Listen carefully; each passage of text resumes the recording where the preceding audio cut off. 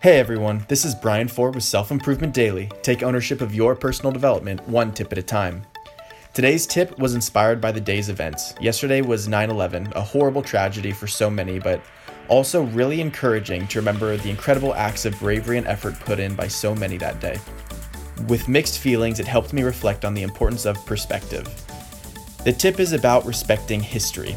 The lives, freedoms, and opportunities we have are all because other people sacrificed to make it that way.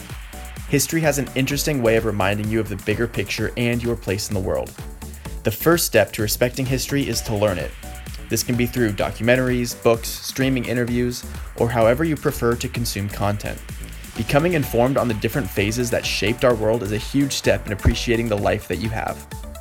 Not only is it important to respect history in a classical sense, but it is also important in a familiar sense. Knowing your family history helps you understand the reasons why certain family members are the way that they are, which will help you immensely when building relationships and connecting with them. The best way to learn about your family history is to just ask, because someone really close to you is the protector of the information. All in all, understanding and appreciating history adds a scope and perspective to your life that is really humbling. Take a moment today to appreciate the things that had to happen to get you to where you are today. That's it. Thanks for listening, and tune in next time to Self Improvement Daily.